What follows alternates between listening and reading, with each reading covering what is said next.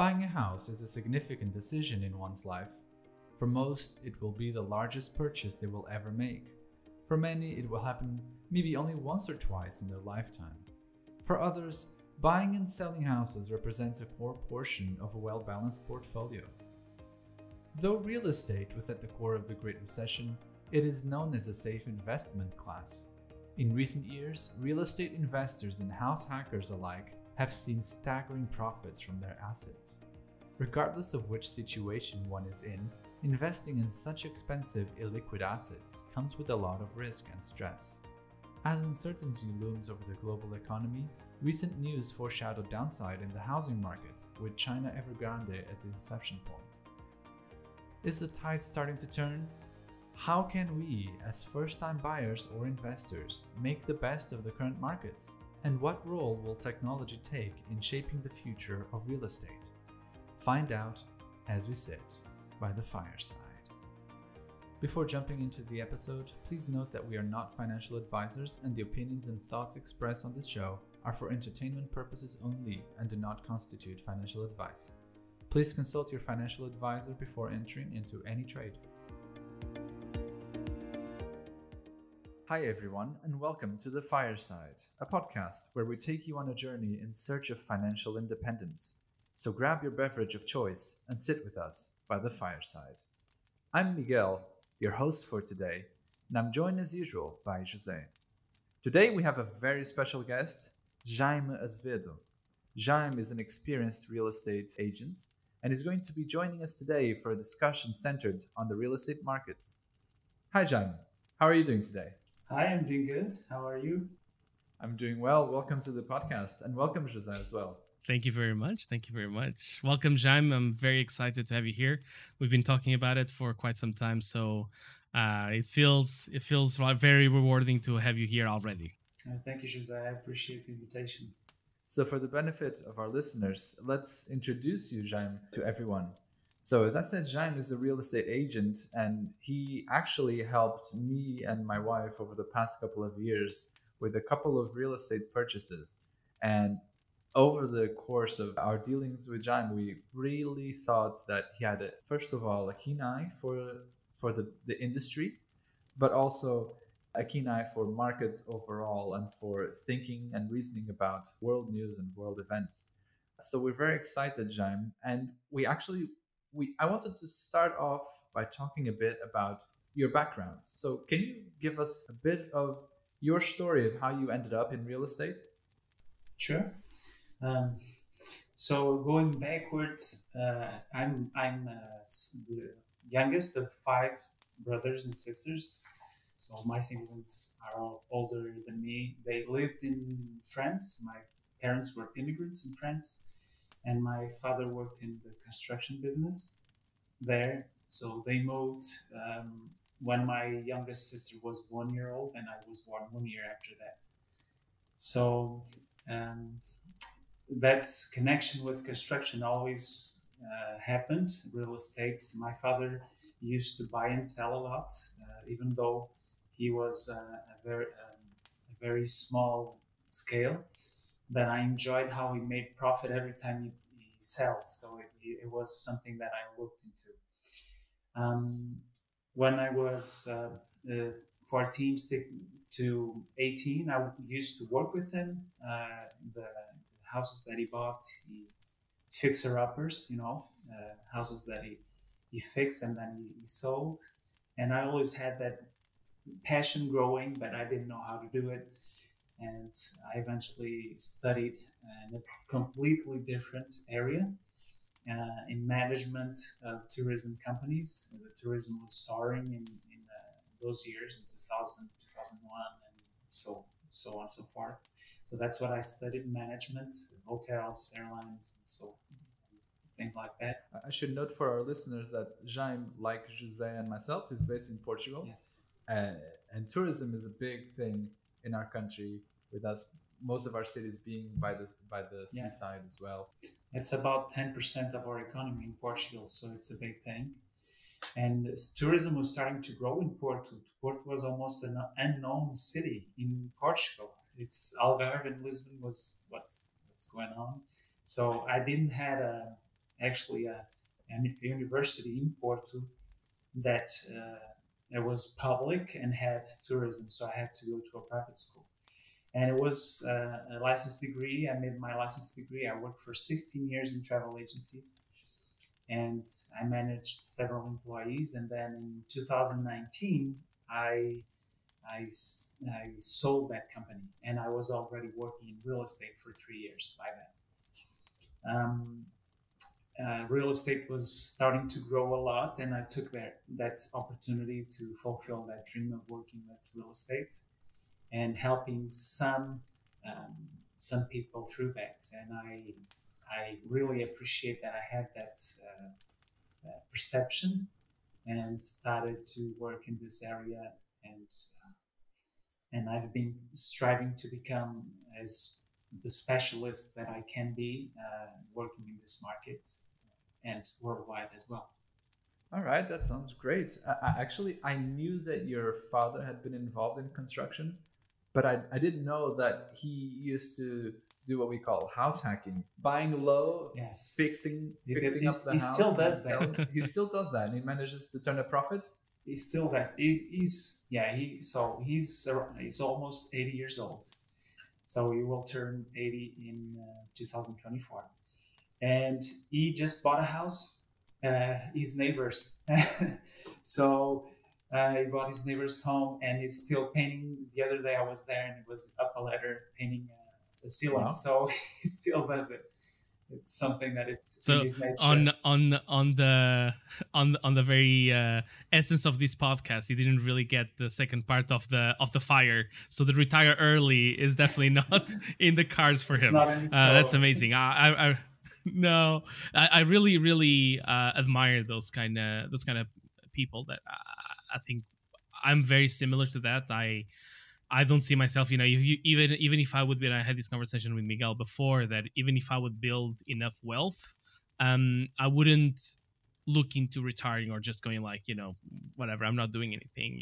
I think maybe like your dad, like yourself, and, like Miguel, I think we're just kind of hardwired in a particular way that, we just can't stay still. And I really admire that those kind of people, especially like your dad, like being 80 years old and still going at it. It's amazing. Still investing. We should invite him for the next fireside. Definitely. If his English is not up to par, maybe we can do it in French. Exactly. So I wanna get back to an early part of your introduction, because you were talking about your dad and how he influenced your path to where a career in real estate would have been a good option for you. When you were growing up and seeing your dad do this sort of deals, sort of entrepreneurship, what attracted you more? Was it the business side of it, the entrepreneurship itself, or was it the real estate markets and working in fixing up houses and etc.? Well, one thing that I noticed with my father is that he's a very calm person, and I'm more of an anxious kind of person that goes and does stuff. So he would intuitively, so his intuition goes towards uh, knowing if something is a good business. Um, so he would always keep an eye. He's not the chatty kind of person. He's very introverted, and he's keeping his eye on the market. He knows the value of things, so he was always looking out for an opportunity. He would have some cash on the side, but as the cash starts growing, he would look for a real estate opportunity, a small thing, medium, top thing, anything that he sees that it's a good opportunity. He would be savvy enough to, when the opportunity comes, he would buy it without getting into any, um, uh, loan with banks or stuff like that. He would buy it from his own cash. So even if it's a small house, a small piece of land, a garage, anything that is an opportunity-wise thing to do, he would do it. And his intuition came from his knowledge and his perception of, looking around and being on top of things. Yeah, it sounds like he really applied the principles of the FIRE movement: saving up, avoiding debt, and then doing side hustles to improve his income. That's exactly what he did. That's fantastic. So I want to switch gears now and dive into the one of the main topics of the conversation that we want to have with you today. So to give an overview to our listeners, we want to talk about the current state of the housing market. We know that in recent years, any fool that bought some asset in real estate would be able to turn a profit within a very short amount of time. I mean, I was one of those fools. I made a purchase 2 years ago with my wife. We bought an apartment with Jaime's help. And after a year, unfortunately, it didn't work out for us, and we had to move to a new place. And we still managed, with only 1 year of having lived in that place and some very minor construction work, we managed to sell it for a decent profit. So any fool like myself has managed to make a profit on the real estate industry. And many buyers have often felt that, at least in Portugal, the rise in price of real estate assets just couldn't keep up over a long time. But I felt this for a few years, but now it seems like there's maybe more reason to justify these feelings. As someone who works in the industry day in and day out, what are your perceptions on this? And have you seen any impact in the deals that you've been making? Have you seen, a change in demand and in supply, for example? So in Miguel's profit, I want to say that he's no fool. He made a lot of wise decisions. He's a very informed people, and he was very wise to choose a real estate agent of his that was the wise choice. That was the wise part. that was maybe my one good choice. Yes. He was. I had to step up the game with Miguel because I know he was very attentive to everything. So one of the things that you need to, if you're thinking about investing in real estate, so make sure you get professional information or professional help. Someone specialized in that specific field that knows what he's doing. And probably if you have some referrals of that person, that either professional or in personally, values are very important to me. Principles and values are very important. So if you know that person might be very credible, very professional, but you want it to be also values-wise, and principles-wise, someone that is trustworthy, someone that is honest, and that will make sure that you make the best business with you. So, and putting that aside and putting honors in Miguel code, that it was a very good and it's not that every customer, there are easy customers and hard customers, and I would say that hard customers for me are those that have me put my game up, just step up and make the best out of me.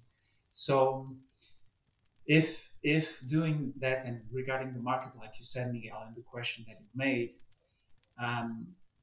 it's important to be informed, not that kind of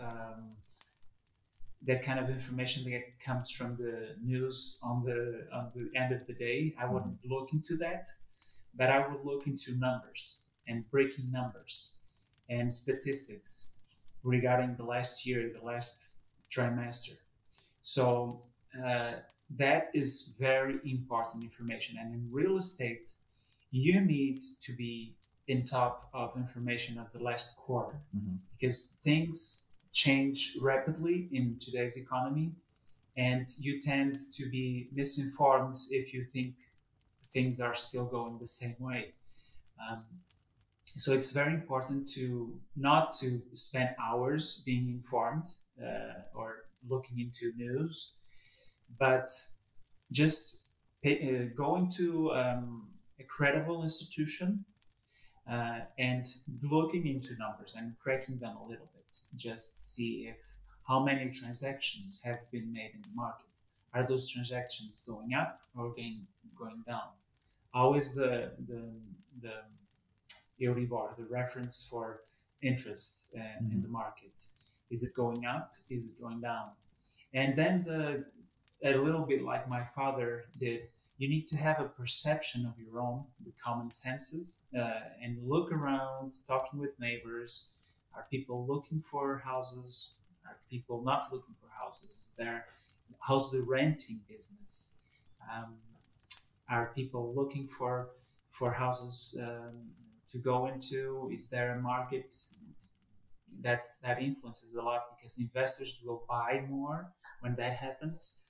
So it's all a mix. It's not, you cannot go to a source only to know how the market is doing. You need to have a mix of several sources and then ponder a little bit. But if you have a professional of your trust, you have a shortcut. You have someone that will open up and will be very open with you and very upfront and say, this is how the market is. So one of the things that I did with Miguel and I do with all my buyers, every visit that I go to, I make a report of how the market is doing for that specific parish or that municipality. So I grabbed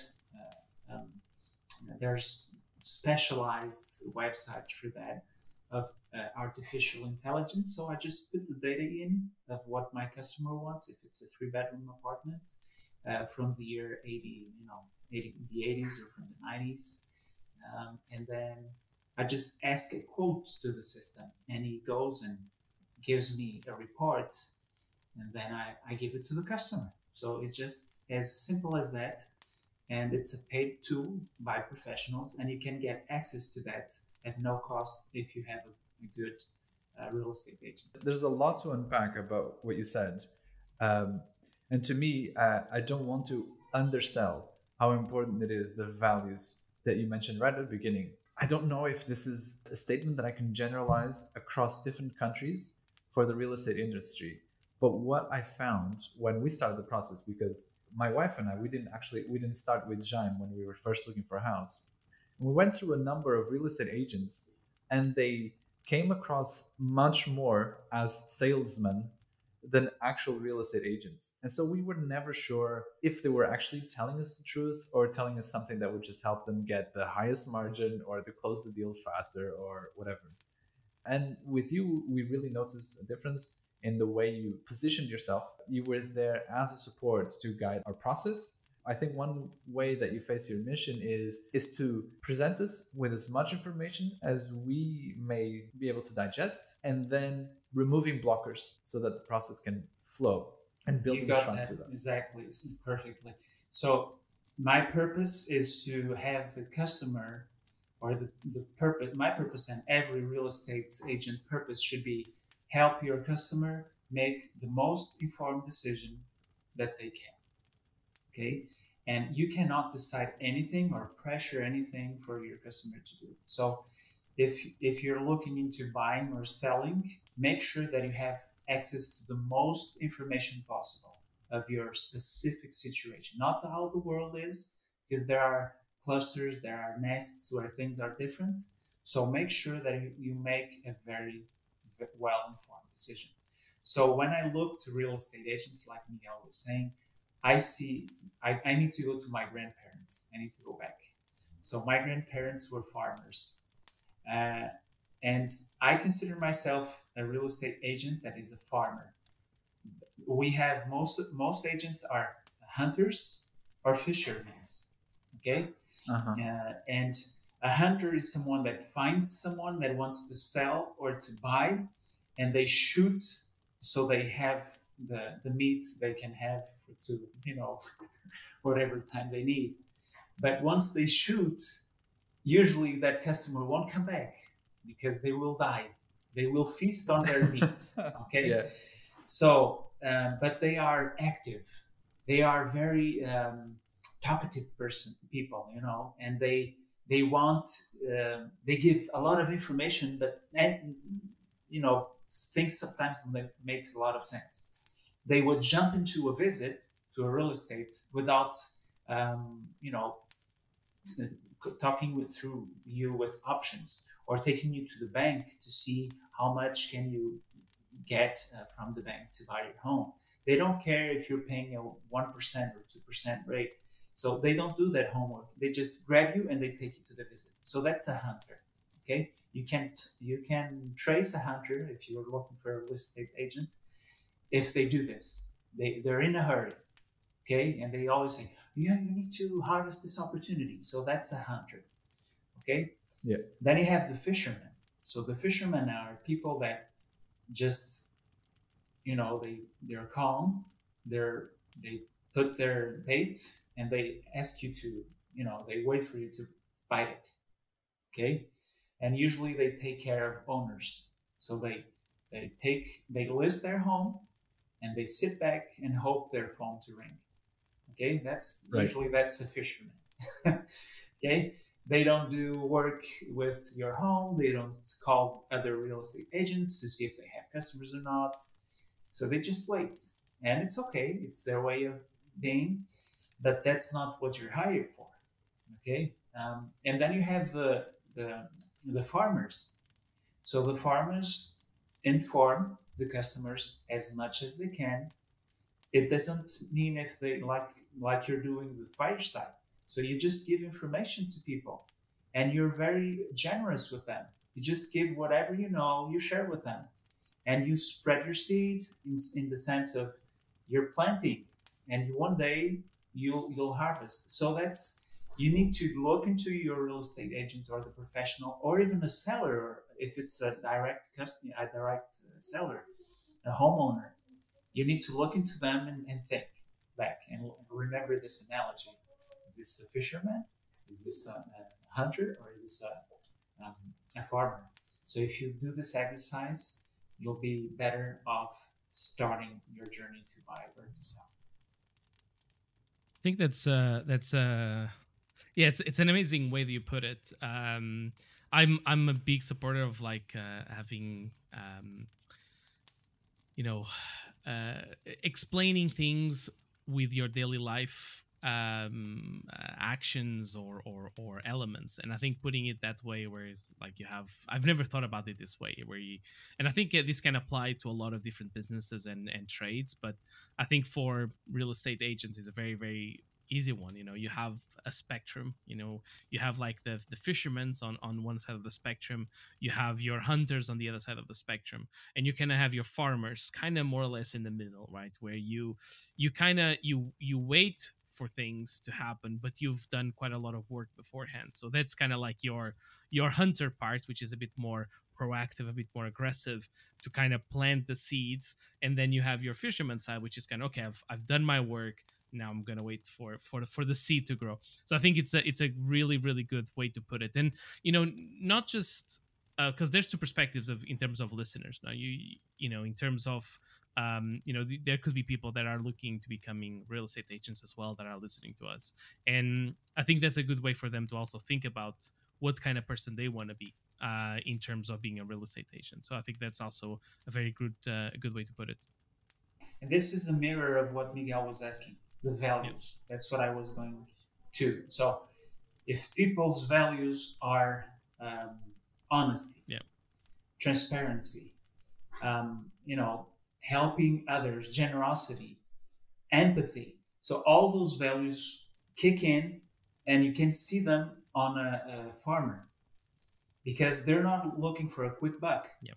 They don't want you because most people will buy a house or two during their lifetime, and most places of the world, right? Mm-hmm. But and so some real estate agents don't worry about that, because they'll have them for once or twice in their lifetime. So one thing that most people don't know is that of 100 real estate agents that go into the market, only 20% stay in the period of 3 years. So that says a lot about this profession, this art of helping people to buy and sell. So, and only the farmers stay, right? Because they can wait. They go through the route, and it's okay. And people will refer them to their friends and so on and so forth.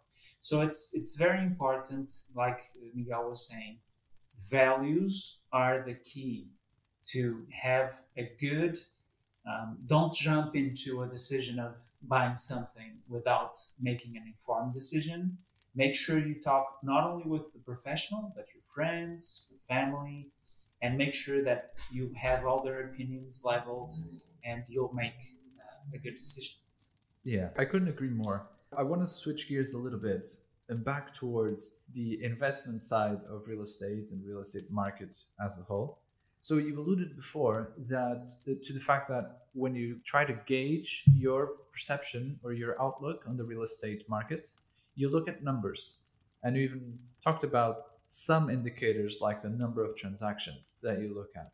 For example, when you guided us through the process of our last two purchases, you did give us that report that was incredibly useful. And I found that a number of indicators there were relevant for me because I'm a data oriented kind of person. And for example, one that was interesting was the average price per square foot of assets that were sold within the type of assets that we were looking to buy or sell in that particular area. So I thought that was one useful indicator.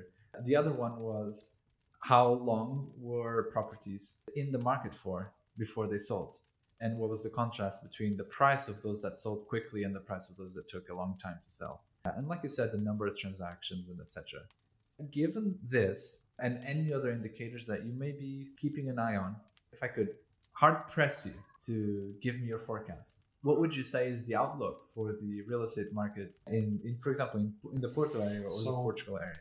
Regarding indicators, it's a mix of several factors. You cannot, like, there's the square footage or the square meter price. It's an indicator that by itself alone doesn't tell a lot, because if you have a house that is facing north, and imagine an apartment that is facing north in the same building, and it's 200,000 euros.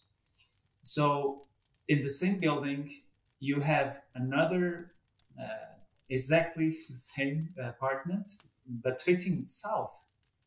So those equal, they're the same apartments, same area, same kitchen, same everything, but one is facing north and one is facing south. And even if the facing north had more square meters than the facing south, the south would value more than the north side. Okay, so these are factors. Why is that? How does the north, south, east, and west? How does that affect? Well, that affects because the energy price, for example, if it's a country that is very cold, if it's facing south, you'll get the sun more hours than the one facing north. So if you get the one facing north, you'll get sun in the morning and sun probably in the end of the afternoon, and you'll get no sun during the day. So you'll need more heating. You'll have more humidity in your apartment. You need to make sure everything is okay with the facade, so it doesn't penetrate the humidity. So there's a lot of factors in it. And of course, it's more welcoming to have sun in your apartment every day or your home every day than not having it, right? So it's all those factors that are valuable in a house. But if you're passionate with the house, you don't take your compass with you and look where south is and north is, if the sun is coming, because if it's a cloudy, like if it's in, it's England, if it's cloudy, you if you go there in the middle of the afternoon, but you like the house because you like the location, you like everything, and it's a rainy day, you're not thinking, oh, is this facing north or is this facing south? You don't care about that. So it's an indicator that is most people don't look into, but it's very important. Okay, and especially if you're thinking about having that place for a long time, because people that buy it for a lifetime, believe me, that facing south, north, east, and west will make the difference.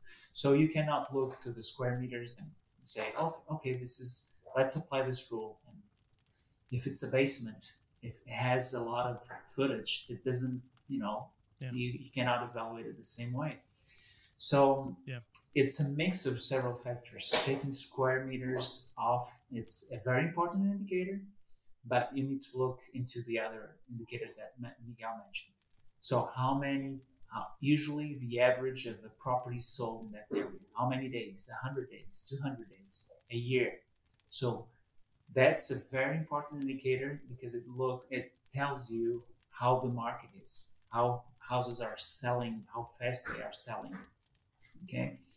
Um, so another indicator that is important is there are specific statistics wise in government. For example, it needs to be like in Portugal, you have the National Institute of Statistics, but every place has one, right? Every country has one. So you need to look into that and see how old the population is there. So if you want to look into that, it's very important because if it's young population, usually the velocity of selling and buying will be faster. If it's an old population, you need to take care of that because you might buy well there, but if the generations don't renew, you'll have a hard time to sell it because usually people over 60 won't buy and sell if it's not my father, because Nice. he still buys at 80. So, and even if it's an investor and if he sees that there's no population going there to study, or people that get married, or children, and people are not renting places there, you won't buy there. So you need, so it's a mix of several indicators that you need to look into and make sure that you're making a very well informed decision. I know that buying a house, it's very a passionate deal. So you fall in love with the house and you see that there's no option, or that's an average option in the market, and you just you make the decision, jump in. But it might be too late once you buy it, because you might not be able to get out from it. So look into several indicators and make a mix of them and balance them, and you'll make a good decision. So in particular, we've been looking at data such as inflation, worsened conditions for obtaining loans to purchase real estate, so to purchase either your first home or homes for investment. And we look at this, and also news from a potential collapse in the Chinese housing market, for example. And we'll leave that in the comment section wherever you find this episode, these news sources. But we're looking at these, and this is, at least to me, and I think Jose as well, has helped shape our opinion that buyers will have worsened conditions to get into the market, especially first-time buyers, which will probably pressure sellers into, either, I think sellers are right now in this market, they're used to being able to just jack up prices because it is a seller's market. And so this is going to start putting pressure on sellers to either reduce their prices or just have their properties listed for longer, which will eventually drive prices down. Do you share this sentiment, and have you seen this happen in your day-to-day yet? Or do you think it's still to come? Yeah. Or do you think it will not happen at all? That's a very hard question, because this is not a precise science, right? Yeah. But one thing that I can tell you is one thing that we can look into is look into the last crisis and what happened. What happened in the crash of 2008 to 2011? What happened in the beginning of the millennium, the years 1999, 2000? What happened in 84, 85? What happened in the 70s with the energy crisis? So all of that are indicators of how the economy might go and in the next couple of years or months. Okay, so although we have all those indicators, it doesn't mean that it will happen in your specific market. Okay, so there are bubbles here and there, and you need to make sure that if you're in that bubble or outside of that bubble. Okay, so regarding the China indicator of the bankruptcy of one of their biggest groups, that's part of a bubble, and you need to look into China and see, and this is my opinion, okay? You need to look into China, how the government works there, how they try to contain everything and make sure, like it happened with COVID. So it's a perfect, and I'm just analogy I'm thinking about as we speak. So with COVID, they tried to contain it as much as they could, and until someone brought it to the west, or to by airplane here and there. So that might happen with this, with real estate. So it's like a virus that spreads around the world. But if we take the specific measures to avoid it, it might not happen. Okay, I don't know what masks you'll have in real estate, or what vaccines you need to take in real estate, but it's a real it's really an analogy that makes you think. Okay, so they will try to contain it. I'm sure they will try to do that, but that will have an impact in big banks that are exposed to that in China, and that have investments there, and that might spread here. But one data that most people don't have is what real estate agents talk about in our meetings. When the pandemic started, so in our specific market in Portugal, and this applies a little bit all across Europe, the United States as well, as those markets I know them. So what happened in the first 3 months of lockdown was, okay, this will this will have a huge impact in real estate. Okay, so things will break down, prices will go down, and in soon we'll have houses selling for less. So this is common sense. Everyone said it, even real estate agents, right? You felt that as well?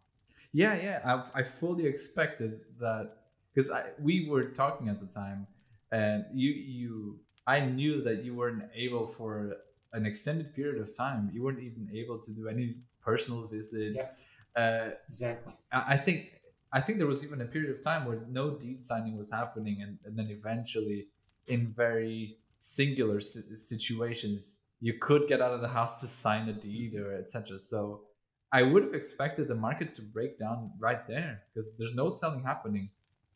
But don't you think though that a lot of it was influenced by the support that the governments provided in terms of the the checks and the well, a lot of what happened back then we're essentially paying it now, right? All the inflation we're going through now is a consequence of a lot of the you know the boosts that governments provided to the Yeah, economy, right? the quantitative and easing. and the scenario we had back then, I think it got heavily skewed because of that, right? A lot of the things everyone thought, oh, it's going to be catastrophic. It wasn't great, but it wasn't catastrophic, right? You have, the markets were like the market. If you look at the markets, right, the markets, and that's for me, that's an indicator I look to quite a lot. The markets dropped like absolute crazy on the day that lockdowns were announced around March 2020.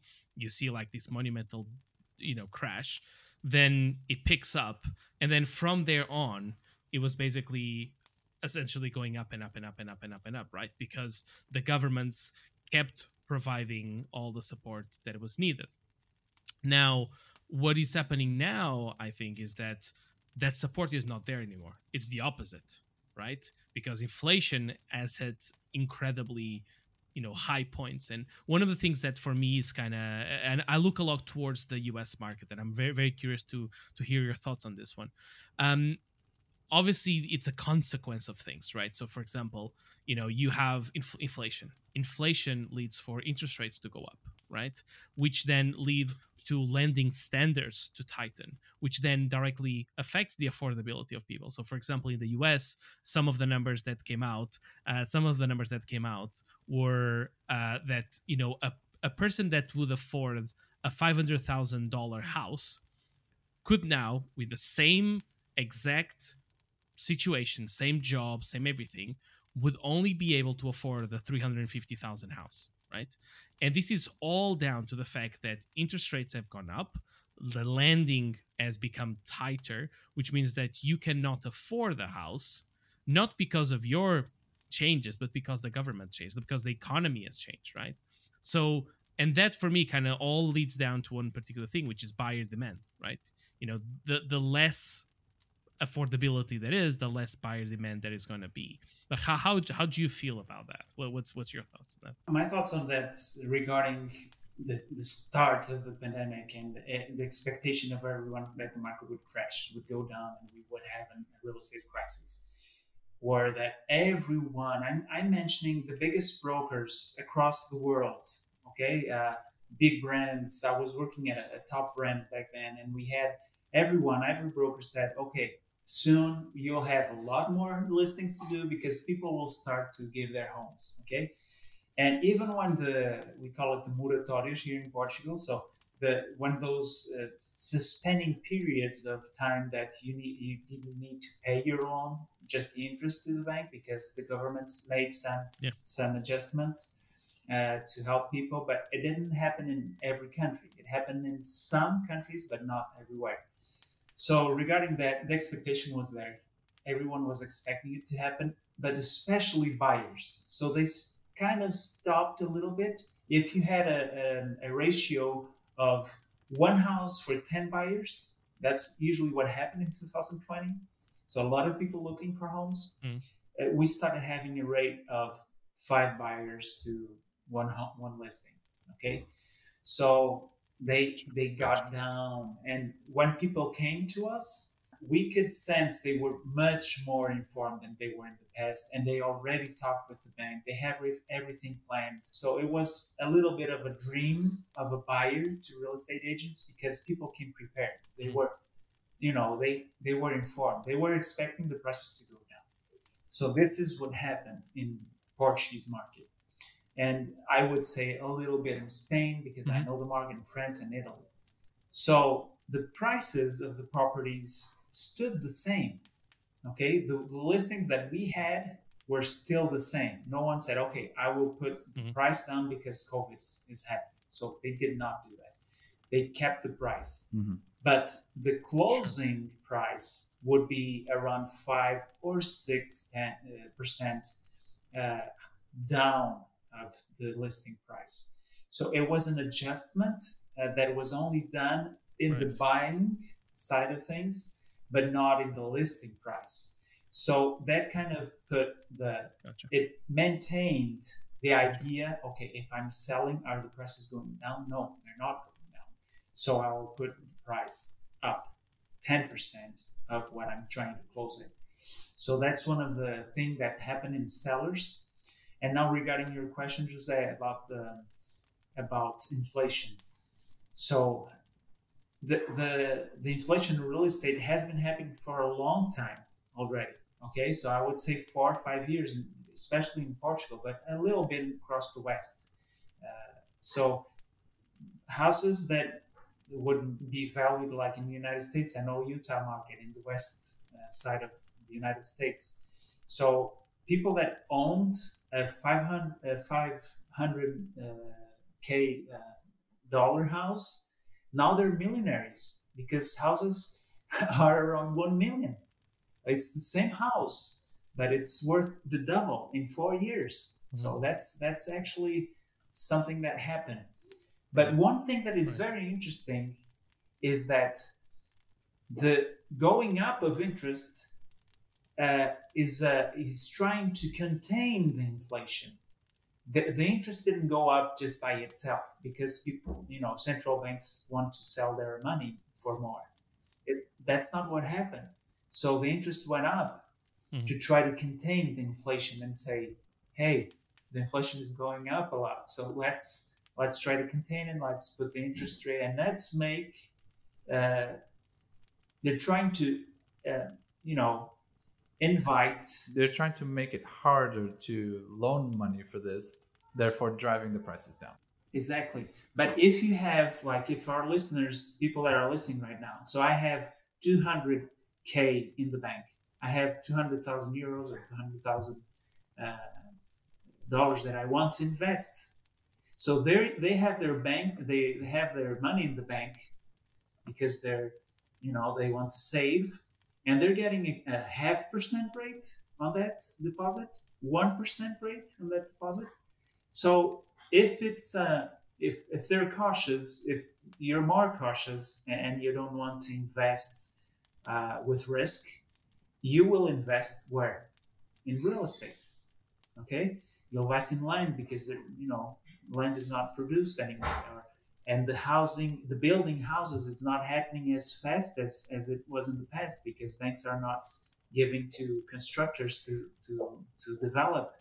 So I don't know if you know this, but Yeah. in the Portuguese market, only 5% of the houses that are sold are new houses. 95% of the rest are houses that are used. Okay.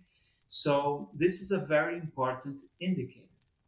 So if How you're has looking this into, indicator been changing? Like, because it's always interesting to understand, because the indicator in itself is one thing, but knowing how it has been fluctuating, like how it trended, like has it been going down? Has it been remaining the like new same? homes go regarding Yeah, new yeah. So homes, like and those 5%, like was it 10 years ago or it's been 5 years ago? yeah, it's been going down. It's been Okay, going down. So it's been okay, going down since 2010, 2011. okay. This is regarded with labor. So in our economy, in Portuguese economy, and I think across Southern Europe, so a lot of the labor goes north. So there's not a lot of people that are specialized in construction that are work, working actually right now. And those that stay, they charge 5 or 6 times more of what they did last crisis, right? Yeah, Because they're alone in the market. They're specialized and they know what they're doing. So um, so it's been an adjustment, and right now new homes are still being adjusted because the prices of the materials are going up like crazy because of the inflation. And if you're buying your home and the seller, the constructor, did not put a comparison or an indicator that things would go up, they are losing money. They're not making money, they're losing money yeah, because yeah. iron was 42 cents 2 years ago and now it's €1.50. So Jesus, just, wow. it's just, it's 300% of increase and in several things. So constructors now are adapting and they're buying everything they need to buy that building or to build a huge building of 7 stores or 9 stores. Uh, and they buy everything, they put it in a storage unit, and they go there every time they need because they want to contain inflation. Okay, so that interest that has been going down Yeah, since 2008, 2009, it increased a little bit about 4 years ago. From I would say from 2-3% to 5-6% in some years, but it's still down. It's still down. Thanks for sharing your insight into this. I think the labor shortage is a consequence of macro events, like worldwide events, with more and more people in the new generations being primed to want a degree in specialized white collar work. And that leaves a shortage of blue collar workers or construction specialized workers worldwide, but also in Portugal. I think it's even more accentuated because of immigration, which is still an issue in our country. And a lot of the immigrants are these folks who are willing to work hard but find better compensation abroad. I want to move on to the final topic that we had in the doc for today, and I think it's incredibly exciting, and I think it will pique the interest of our listener base, which is the potential already ongoing involvement or integration of blockchain technology in real estate. So, to try to contextualize this a bit, in many of our conversations prior to this, between Jaime, myself, and Jose, we've talked about how there's a lack of transparency in the real estate industry. We've talked about it today in our conversation about how a lot of a lot of real estate agents act more in the role of a salesman and actually try to act on their own interests, and sometimes that leads to less transparency and more even manipulation, I would say. I mean, maybe for another episode we can dive deeper into the novella that was the last deal that we made here when we purchased our house. But there was a lot of just miscommunication, even I would dare say, ill intent in some parties. And Jaime, as you've said today, and as we know, you espouse a completely different set of values that go towards transparency, that go towards collaboration, between yourself and both the buyers and the sellers and the real estate agents on the opposing side.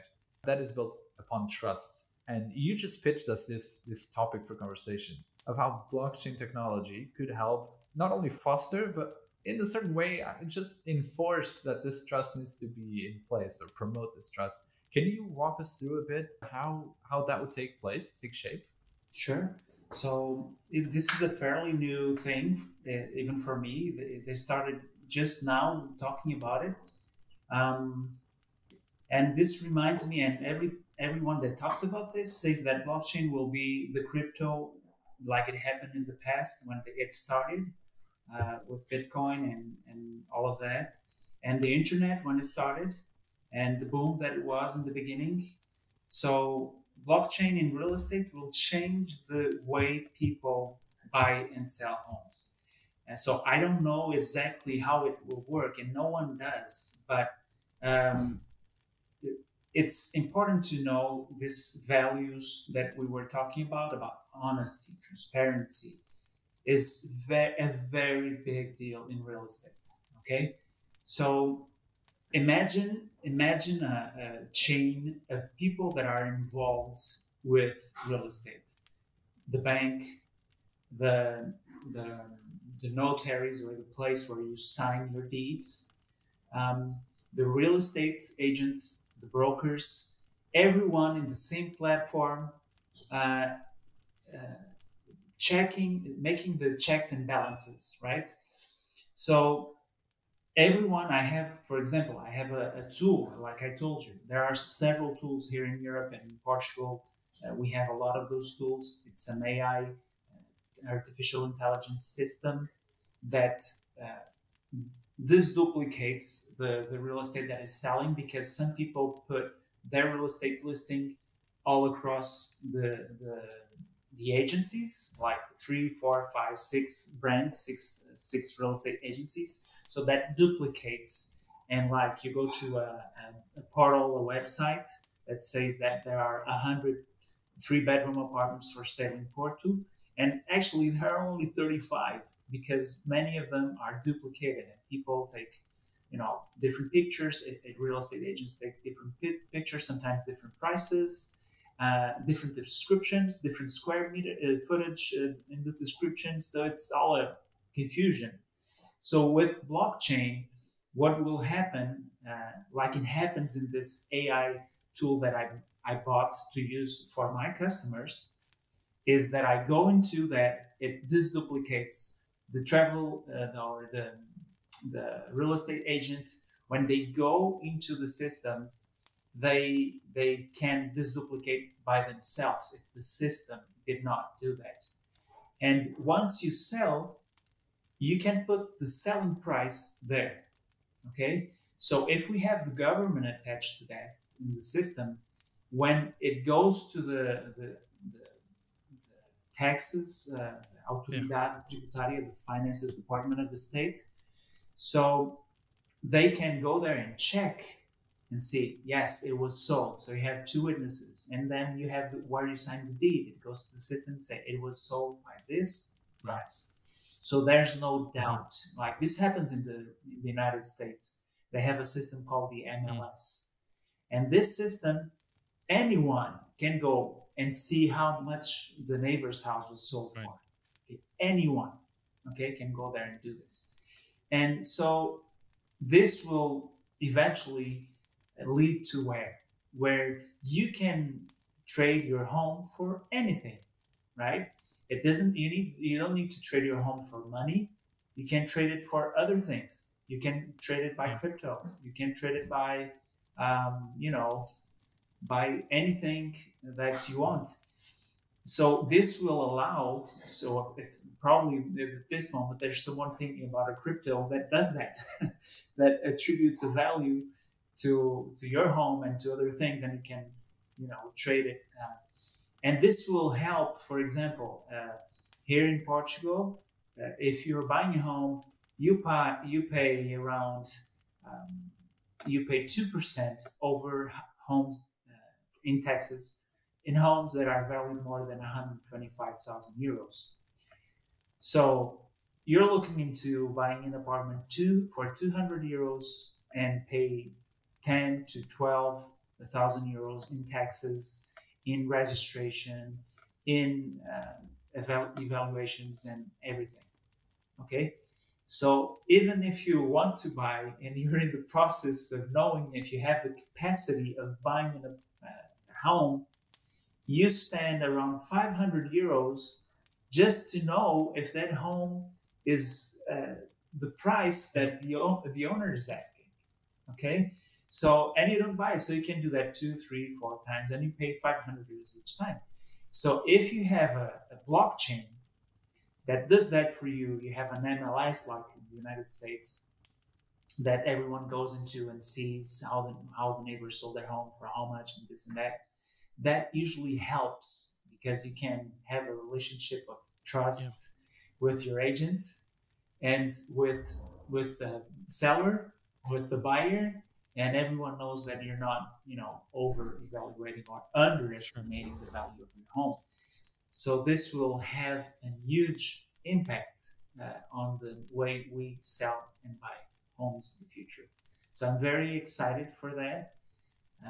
And I hope that we in the future know how we can invest in that because it will change the world in the way real estate is sold and bought. So, as far as I understand from this, you would be able, as a buyer, because at least here in Portugal, when you sell a house or an apartment, you pay the commission to the real estate agents, and when you buy, you pay the taxes. There's kind of like each side pays a little bit, and it's roughly the same amount.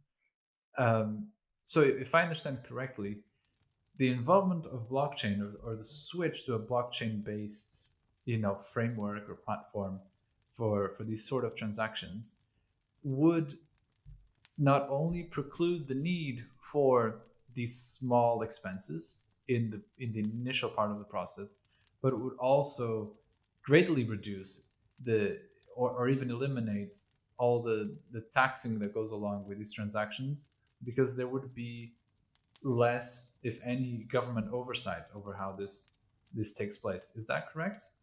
It is correct. I would add a couple of things like, well, before you start buying, you already have the idea, right, of how much the worth if you're buying well, right?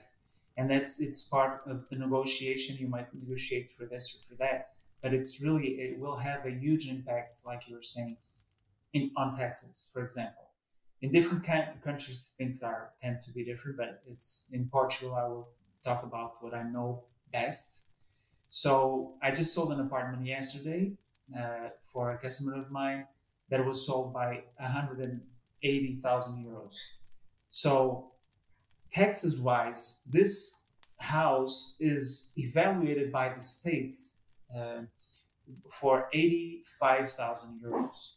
Okay, so for the state, this house is valued in 85,000. So everything taxes wise will be 85,000 euros. You pay the annual municipality tax, so you pay 0.05 depending on the city that you're living. So based on that value, not on the value that you bought the house. Okay. Mm-hmm. But so let's pretend that this house was in the market and we already had blockchain happening. Okay. So you might sell this house and trade it by Bitcoin or by anything else that you want, any crypto that you want. Okay. So, or even other things that are not crypto, but let's talk about crypto. It's easier probably to understand. So if you trade it, you're not selling it for money. So you won't pay taxes on the money that you're receiving. Okay. And you're not paying on the taxes that you're buying, because when you're buying, you need to pay 0.6% of, they call it the imposto de selo, like stamp. It's a stamp duty. It's called stamp duty. Yeah, stamp duty. So you pay 0.5%, so 100,000 euros, you'll pay 500 euros. If it's 1,000 euros, Hmm. stamp duty. There you go, 1,000 euros. Okay, Just for, and this is one of many, of course. one of many. If you're financing, the bank will charge stamp duty 0.8%. Right. Okay, 800 euros out the window, or 1,600 euros out the window. Okay, and then you'll pay 2% em Imposto de Transmissões Onerosas. So the transmission tax by money. So you pay 2% over 125. So the government considers a home of 125 a need, Hmm. basic need. So if you're buying anything above 125, they will charge you 2% over everything you buy above 125. So that's we call it the Yeah. EMT or Yeah. IMT in Portugal. So here But it this is goes. just. But if you're buying a house that is valued in Bitcoin or whatever, then you're not subjected to that tax. Is that the idea? No, no, no. For this specific apartment, it's better for to understand with this specific example of yesterday. So if my customers that are buying did buy it with Bitcoin, they would pay the taxes over the 85, not over the Uh huh. 180. So the state would consider that it's a basic home, it's a basic need. So they would be exempt of paying tax, at least the IMT, the transmission Hmm. tax. So they wouldn't pay it. They would be exempt of paying that tax, and they would only pay the stamp, the duty stamp, right? The stamp duty. They would only pay the Hmm.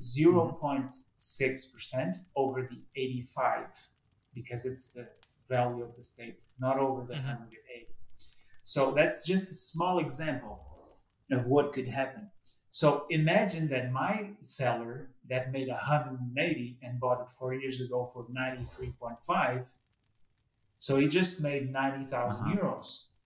So taxes wise, if they don't invest it in the next 3 years for their own home and their first and only home, if they don't invest those 90,000 or those, yeah, I will go to that. It's complicated a little bit, but I will go to that. So they will pay taxes over 50% of their profit. Okay, imagine they made Right. 100,000. So they will pay 50% over that. As they will pay over 50%. So if you're IRS, so your tax on income, if you're Hmm. at 40% level, you'll pay 40% over those 50K that you made in profit that the state makes you pay. Right. So you're looking to saving a lot of money. Now, we're Yeah. talking about 40,000 euros in 180,000 transactions. So it's a lot of money. Yeah. Yeah. So this will completely change the way people make sell real estate or buy real estate. So my advice to you is to keep an eye on Mhm. blockchain, keep an eye on any crypto that might want to index their value on real estate value, which is, I think, I don't have any idea. I'm not specialized in crypto, but I don't see crypto specialized in that. So it's really something to look into, because it will change the way people make business, and Mhm. they will pay less taxes. They won't be good for the government unless they make laws fast. Yeah, I would. I was just gonna say that I just literally sent you Miguel, and I'll send you as well, Jaime. I was just searching on Google because I know that Portugal has done the first legal, official, pure Bitcoin sale for a house. So it's in two people sat on a table and one person handed over a Bitcoin wallet address, and this was overseen by a legal body, and the other person on that spot transferred Bitcoin to the wallet it was received on the other wallet, and they exchanged the deed of the house, and on the actual contract of the house you have the sale is for 3 Bitcoin, right? So this was historical. It's on Financial Times, so if you want to look for a proper kind of known news entities, not like a weird one. So it's on Financial Times, and they actually go through a lot of detail on what happened and what Jaime is now mentioning about the taxes, because Portugal is considered to be one of the biggest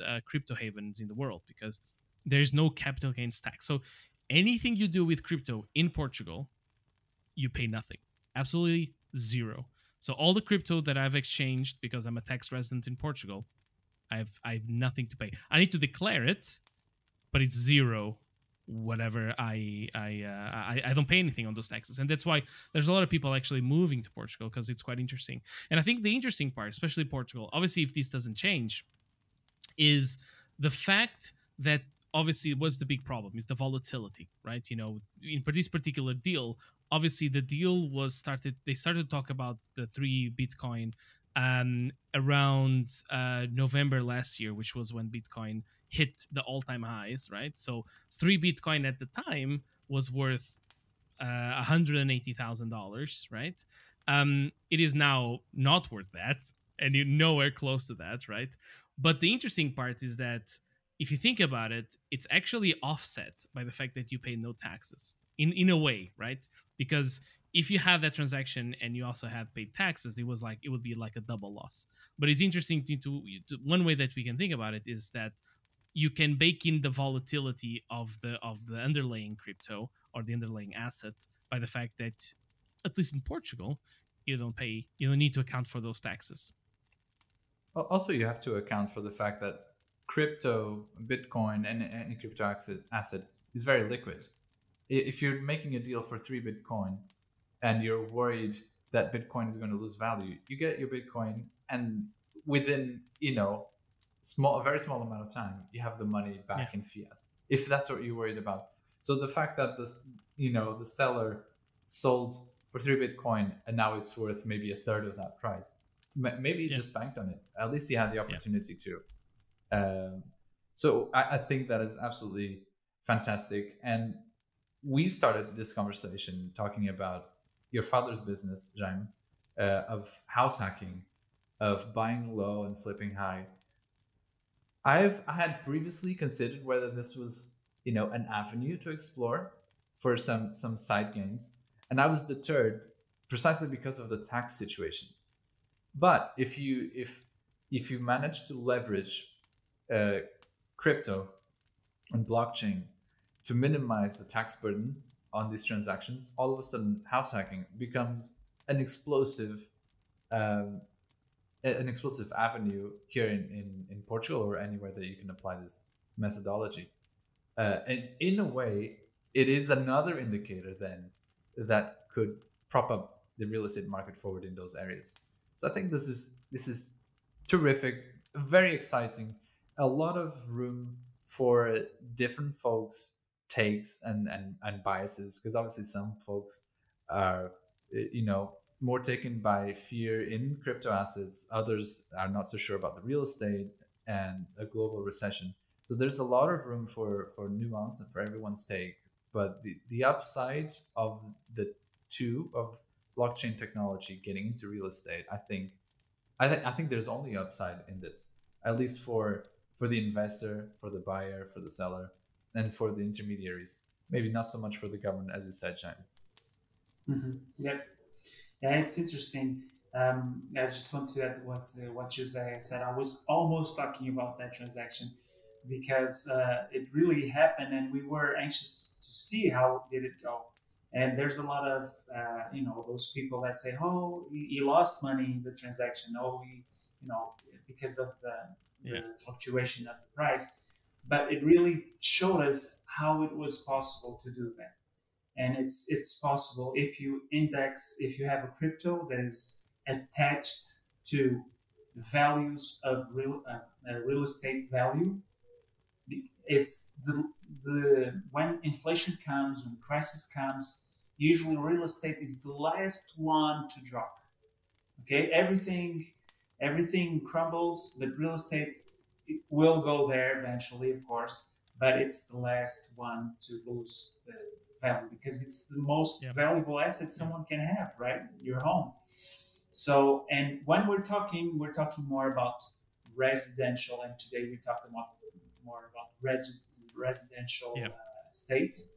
We can we could cover others like commercial and industry because there's a lot of search for that because of how things are going online and people want to go into putting warehouses with trade mostly online and having warehouses so we can cover that and I would invest in crypto that Yeah. is real estate Yeah. based It's very value interesting. because it wouldn't Very fluctuate as interesting. much. I've got one last question, one parting question. I don't know. Do you have one as well, Miguel? No, I was actually gonna ask for parting thoughts. Yeah. So go Okay. ahead. So my parting thoughts / question is. I will allow it. Thank you very much, Miguel. Is I'm a buyer. Okay. This is a very quick, like very succinct answer. I'm a buyer. I want to buy. Should I buy or should I wait? That's a very good question. I would say I would answer with a question: how much are you willing to wait for? So that's the question. So that's the first question that I would make. I just did that to a customer of mine yesterday. So if you're willing to wait, if you're in Portugal listening, I would say wait for the state budget. Okay. It will be presented in October. If you're buying, if you're buying with your own money, if you're buying with the bank's money, hurry. Right. All right. Yeah, that was a good question, Jose. I want to thank obviously both of you, but especially our special guest for today, Jaime. Thank you so much. This was a great conversation. I think it is full of insight. We were privileged to be able to get your take and to get draw from your experience in real estate. And I think there's a bit for everyone here, for the crypto lovers, for the real estate lovers, for those who are looking to diversify their investment portfolio, balance the risk factor because real estate traditionally is has lower risk. So let us know in the comments what is your take on real estate. If you're a first time buyer, if how hopeful are you feeling? What is your stance? Jaime, I would like to give you an opportunity to leave your closing thoughts, and also for the Portuguese listeners out there, how can they reach you if they're looking to acquire your services? Thank you, Miguel. I would like just to thank you for the invitation. It was a very out of my comfort zone thing to do. I never did nothing similar to this. So I'm very excited, and I want to congratulate you for having this done in such a professional way. I would say you're professionals doing this for years. That I know just started. I don't know if this is the fourth or fifth session. So congrats on that. And I just want to say that finish plugging Jaime services, basically if you want to find them, I think you can being generous with what you know pays back in time. Pays back in real estate or anything you do. So you're being generous with people that are listening to this, and I hope that my generosity has helped your generosity to bring value to everyone. And I learned a lot from this discussion and from these questions that you've made. So thank you for inviting me. Thank you very much. And I guess just to finish plugging Jaime services, if you want to find him, I think you can reach him on LinkedIn. He has his own profile, Jaime Azevedo. Well, I guess if you're in Portugal, you know how to spell it, and we'll leave it also in the episode description. I will put it in the comments so people can easily find. Brilliant. Thanks, Jose. And thanks again, Jaime. And we'll hope to talk to you soon. Thank you, Jaime. It was awesome. Thank you, Jose. Thank you. My pleasure. And that's all for today's episode. We hope you enjoyed our discussion with Jaime. Let us know in the comments what helps you identify a good real estate opportunity. And as always, we hope you stay cozy by the fireside.